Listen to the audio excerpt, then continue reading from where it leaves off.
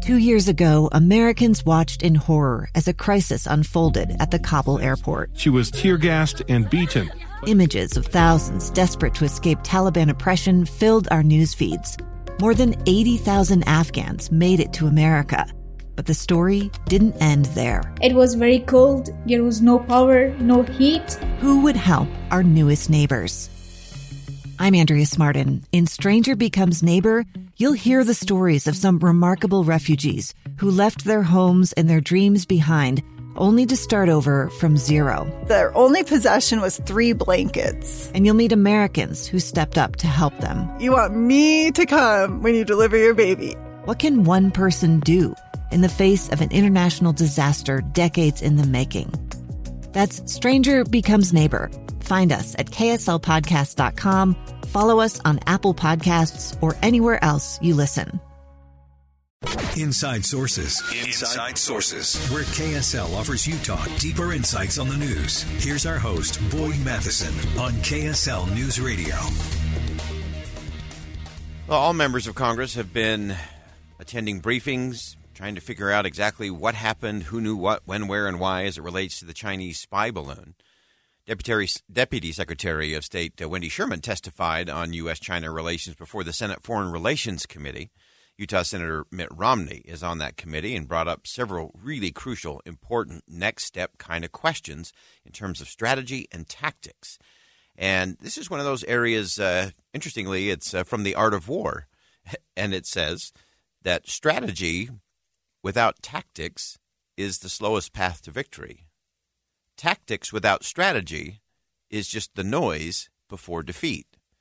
And we often see this in our politics rather than in our governing, because we either get so obsessed on just the nitty-gritty tactics of it that we forget to have a strategy and we're just making a lot of noise and we miss.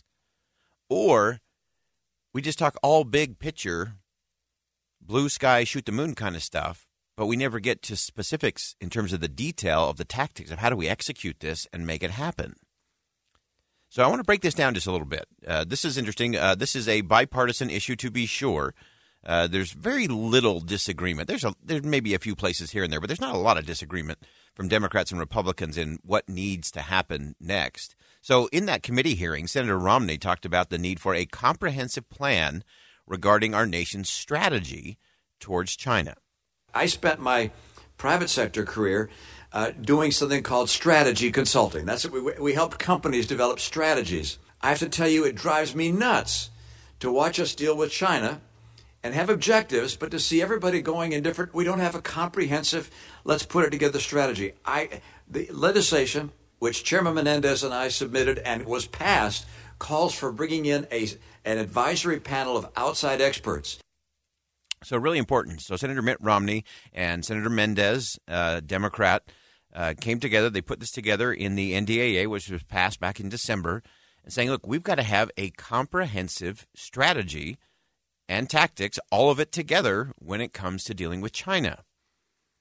Now, in this particular hearing, he went on to say that we really have to have this plan, outside experts, he talked about that, to make sure we can actually combat the threats to our nation that China now presents. I just want to underscore how critical it is that we go from ad hoc principles and tactics that we apply from time to time to instead fashioning, with the help of outside minds, a comprehensive series of options. We select the option that is our strategy. We move on that basis. Not doing so, in my opinion, will leave us in something less than the leadership position we so desperately need to preserve our freedom and prosperity.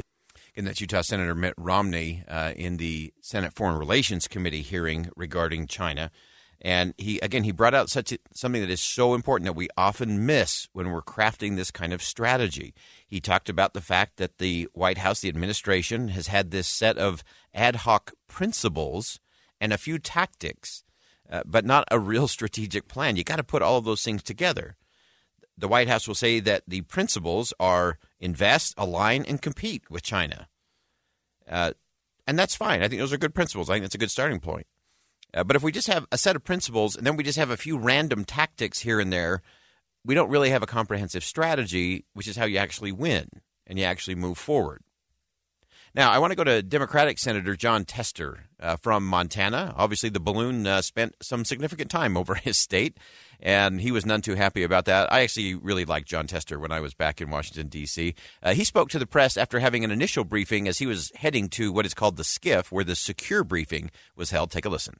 They didn't send it over here by accident, and quite frankly, what they get out of it, and it is an incursion on our airspace. I just want to make sure, and I have a tremendous amount of respect for the military and the military leadership. I just want to make sure that this country's safe, so they're going to have to justify what they did. Were you satisfied with the answers that you got? So it was initial hearing. It was an initial hearing. I think it was a good initial hearing. I think there's a lot of lines that need to be connected on the dots yet. Hopefully that'll happen downstairs. I think there was an important perspective from Senator Tester. Again, he was asked if he was satisfied with what the military folks had told him in that hearing or in that briefing. And he said there's still a lot of dots that need to be connected. It's very early, and so we just have to keep having the conversation and keep it moving. This is another one of those areas where we can't get to the instant certainty. We've got to slow down. We've got to make sure we know all the facts. We've got to figure out the timelines. And then, as Senator Romney pointed out, we got to get not just some policy, not just some principles, not just some tactics. We got to get a comprehensive strategy to pull all that together and connect the dots that Senator Tester is talking about. Now, Senator Marco Rubio, senator from Florida, after going into the secure briefing, talked about the Biden administration's failure to respond properly when he knew where the balloon was headed. Look, it's not just NORAD's responsibility. NORAD has command over U.S. airspace, but we have other capabilities that see things and can project in advance this is where it's headed from its trajectory. Mm-hmm. They knew that. They knew it was headed to the continental United States well before it entered North American airspace. And you know, they didn't tell anybody about it, and they didn't do anything about it. A gun in the face. Then all of a sudden, they all kind of lined up. They pointed their guns at me. And this is the point where I thought, I'm going to die today.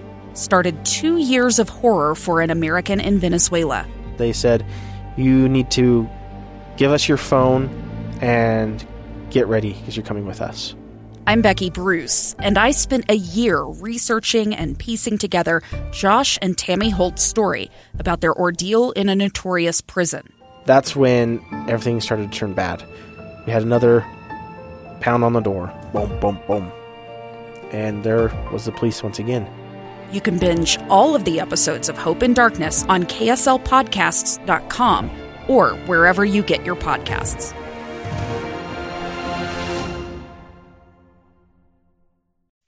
So that's an interesting perspective.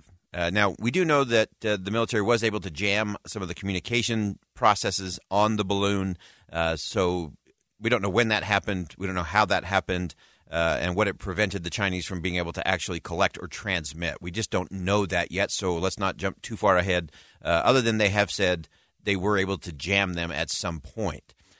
So that's an important thing to keep in mind as we go along. I think it's also important what Senator Rubio pointed out in terms of they knew where the balloon was headed. And as every meteorologist has said, it's going to follow the jet stream unless it has a whole lot of power. And, you know, it can navigate up and down and a little left to right, but it was mostly at the mercy of the jet stream. Now, interestingly, Alaska Senator Lisa Murkowski gave a few thoughts about the fact that everyone sort of dismissed the balloon as it was traversing Alaska, and that there was no priority or information about the balloon situation as it went across the state that she represents. As an Alaskan, I am so angry. The fact of the matter is, Alaska is the first line of defense for America, right? If you're going to have Russia coming at you, if you're going to have China coming at you, we know exactly how they come. They come up and they go over Alaska. It's like this administration doesn't think that Alaska is any part of the rest of the country here. To get to the United States, you've got to come through Alaska. Seems to me the clear message to China is we got free range in Alaska because they're going to let us cruise over that until it gets to more sensitive areas. Tell me where the sensitive areas are. And that's Senator from Alaska, Lisa Murkowski, talking about how she felt about being an Alaskan and that there just wasn't any priority as it was going across that state. First line of defense, I thought that's an interesting way to look at how that happens, whether it's Russia, whether it's China. It really is as they come across over the top there. Closing out, I want to go back to some of the things that Senator Romney said in the Foreign Relations Committee hearing, because I want to connect the dots that I think the senator is trying to get to, which I think are the critical piece of all of this. Because we can yell and scream about what we knew, when we knew, who knew what, why didn't we shoot it down earlier, why didn't we jam it sooner, why did we prevent it? But all of that we can go to forever, and there'll be a lot of politics played around that. But the only thing that matters is, can we take a set of principles, put them into a policy strategy, and then have the tactics to bring it all together? And that's exactly what Senator Romney was trying to say has to happen. And again, he's working across party lines to make sure we get to that point. He said in the hearing, he said, this is where we're going. A comprehensive strategy includes dozens upon dozens of strategic and tactical decisions that are combined, changed over the years, but it's essential, in my view, that we develop that kind of strategy, that it's kept in a classified setting. And so not going out public with all of these things, but making sure we go beyond just having an ad hoc set of principles, as the senator described it, not just having some one-off tactics dealing with balloons or other issues, but that we bring those together, strategy and tactics. And so we'll circle back to where we began with the art of war. Strategy without tactics is the slowest path to victory. Tactics without strategy is just the noise before defeat. This is an important conversation in our nation's capital, and one that we'll continue to follow here on Inside Sources. All right, we'll step aside for one last commercial break. We're going to round it out. Some final thoughts coming up. Stick around. We'll be right back.